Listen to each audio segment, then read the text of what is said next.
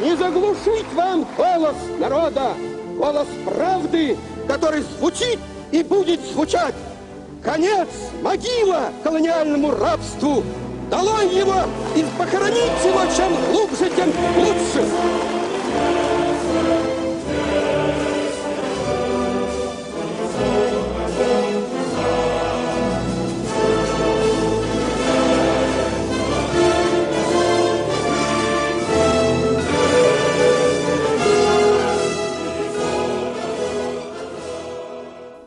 That was Soviet Premier Khrushchev reminding us that the Cold War was still going strong in the 1960s. Hello and welcome. This is Michael Annis, and you're listening to episode 42 of the Space Rocket History Podcast. And now, Satellite Killer, Poyot 1. The space age had barely begun when Soviet engineers began planning ways to knock down enemy satellites. Some Western analysts have speculated that a design for an anti-satellite weapon system was started at Korolov's OKB-1 Bureau as early as 1956. But, according to Khrushchev's memoirs, Vladimir Chalomey, a Soviet science, aviation, and missile engineer, conceived the idea of a satellite destroyer in 1959.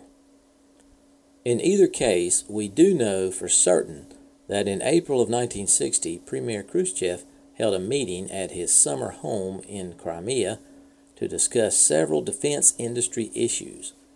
Among those present was Vladimir Chalomey, who outlined his own program of rocket and spacecraft development, essentially competing with the projects carried out by Korolev and his design bureau. The result of the April 1960 Crimean Conference was Khrushchev's approval to develop the UR-200 ballistic missile, which was proposed as a versatile launcher.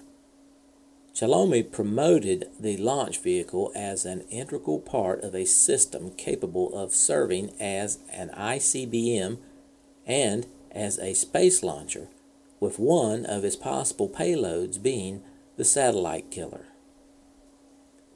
Then, on May 1st, 1960, destiny took over. A Soviet anti-aircraft missile shot down an American U-2 spy plane flying a reconnaissance mission over the Soviet Union. The loss of the aircraft and the high-profile diplomatic scandal that followed prompted President Eisenhower to stop any further overflights of Soviet airspace, something he had only reluctantly allowed previously. This was very bad news for the U.S. intelligence community. The U-2 flights had provided a major source of information about the Soviets. This forced the U.S. intelligence community to begin looking at orbiting satellites as the next instrument for gathering intelligence data about the deployments of Soviet ICBMs and activities at the test sites. With the U-2 flights stopped, Khrushchev and his subordinates correctly anticipated that the U.S. would attempt to use spy satellites to monitor the Soviet Union. But Khrushchev was determined to prevent orbital spy missions over Soviet territory, and he was also concerned about the emerging threat of the American Satellite Interceptor Project, codenamed SAINT. Project SA-INT, pronounced SAINT, stood for Satellite Interceptor. It was a large, classified U.S. Air Force program begun in the late 1950s, covering a wide range of technologies for interception, inspection, and destruction of enemy spacecraft. After studies in the 1950s, a development contract was let to Radio Corporation of America, RCA, at the end of 1960. Phase 1 of SAINT would have weighed 1,100 kilograms and been launched by an Atlas D. Phase 2 would have been twice as big and launched by an Atlas Centaur.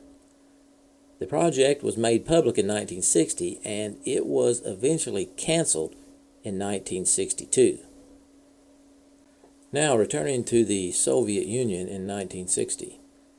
Khrushchev solicited proposals from the industry to study the possibilities of intercepting and destroying enemy satellites.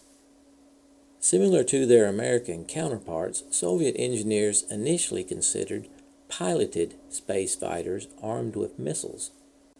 Prominent leaders of the Soviet aviation industry, including Vladimir Myashev and later Vladimir Chalomey, proposed orbital space planes, but their ideas were too far-fetched for that era.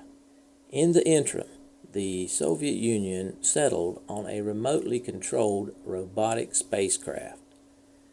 Chief designer Sergei Korolev pushed for his flight-proven R-7 ICBM to carry an interceptor that would be sent on an exact collision course with its target. However, Chalomey argued for a self-guided orbital vehicle that would enter the proximity of an enemy satellite, explode, and pierce its target with shrapnel. Next, Khrushchev turned up the political heat with his October 12, 1960 speech to the United Nations. Не заглушить вам голос народа, голос правды, который звучит и будет звучать. Конец, могила колониальному рабству. Долой его и похоронить его чем глубже, тем лучше. Here's the translated version of his speech. Quote, "You will not be able to strangle the voice of the people, which roars out and will continue to be heard. Down with colonial slavery. The sooner we bury it, and the deeper, the better." End quote. The next year, 1961, the Kremlin approved Chalomey's concept for the robotic satellite killer. It was called Istrebitel Sputnikov, which roughly translates as satellite destroyer. The spacecraft would sport 17 thrusters to make any conceivable maneuver in orbit. It would be supported by a complex network of ground stations spread over several time zones in the Soviet Union. The ground stations would be used for tracking enemy satellites and guiding the killer to its target. The top secret command post for the system was located in the Moscow suburb of Nogitsk. A pair of guidance stations were deployed in the Siberian town of Irkutsk and near Lake Balkhash in Kazakhstan.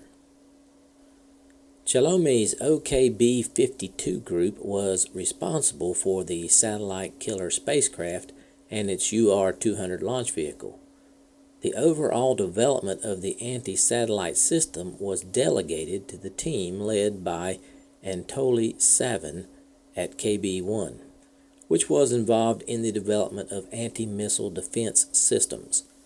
Savin and his deputy Vlasko developed a compact radar installation which would determine the mutual positions of the target and the killer satellite, and they developed a command transmission system. In the meantime, while the satellite killer was under development, the Soviets pursued diplomatic efforts to extend the boundaries of the country's airspace beyond the atmosphere. But this effort did not find much support in the international community. In 1962, while Soviet newspaper headlines proclaimed the great successes of cosmonauts and called for peaceful exploration of space, the Soviet Union was focusing much of its space effort on the killer satellite. According to Vladimir Polanchenko, a leading engineer in the satellite killer project, Chalomey led daily meetings on the status of its development. And in February of 1963, the Kremlin leadership, including Nikita Khrushchev and Leonid Brezhnev, visited Chalomey's facility to see the work being done on the first satellite killer. As a demonstration, Polyanchenko showed Khrushchev a huge terrestrial globe covered by a web of blinking satellite orbits. This was designed to illustrate how the satellite interceptor would work. Khrushchev liked what he saw very much. In 1963, the 1,400-kilogram Poyot-1 satellite killer was completed. It had three main components. First, a cylindrical guidance section that also contained scientific instruments, a telemetry system, and radio transmitters. Second, the engine section, which included spherical propellant tanks. And third, the forward section, which included the warhead. It was equipped with 6 400-kilogram force engines and 16 1-kilogram force Verniers to allow for maneuverability in space. Poyot-1 was capable of changing its inclination as well as its apogee and perigee. In other words, it could change its orbital parameters to hunt down an enemy satellite. It was the first satellite in history that was capable of changing its orbit. This was the operational procedure.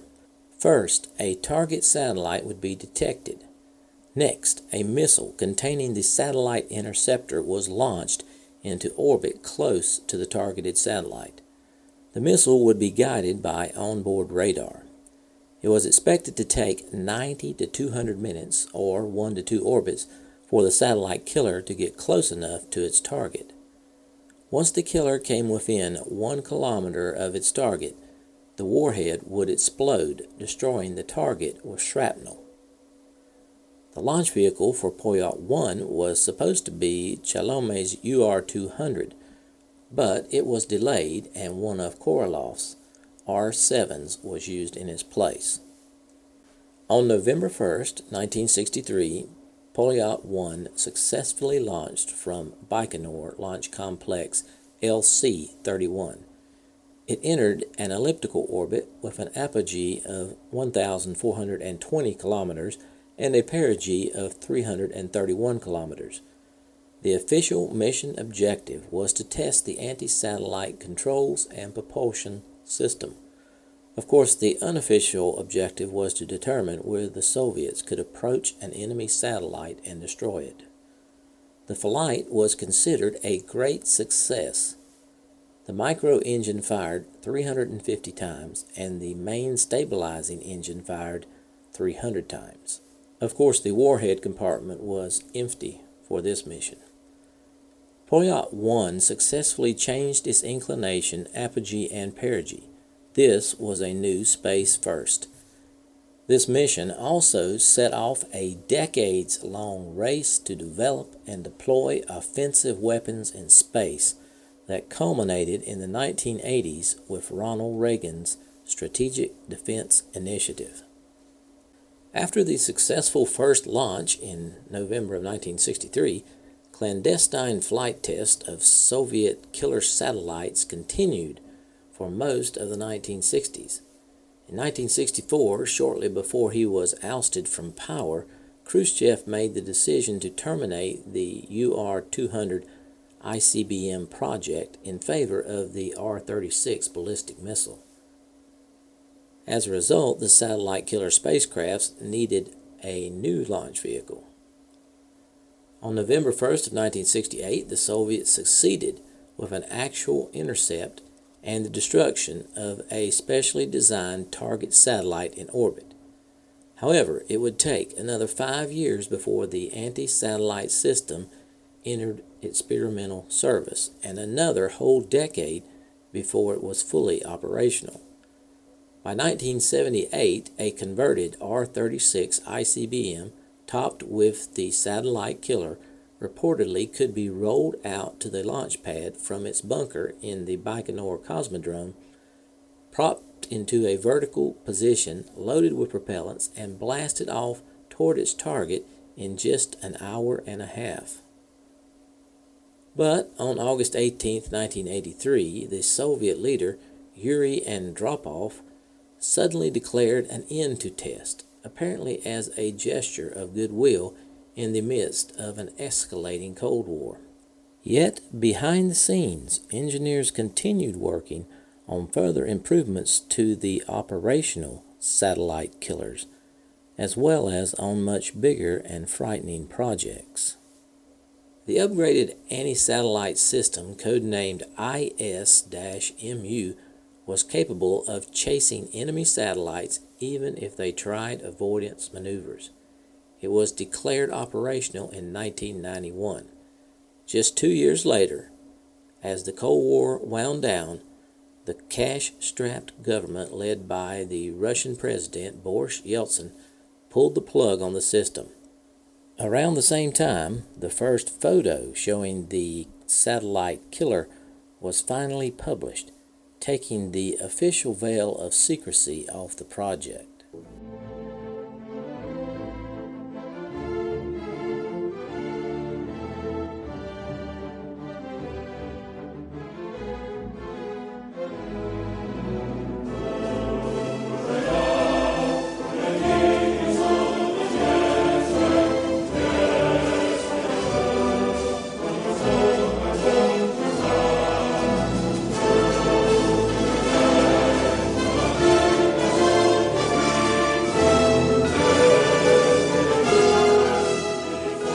Thanks for listening to this archive episode of the Space Rocket History Podcast.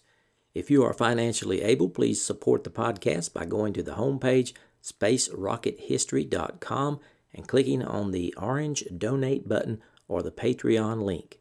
Thanks.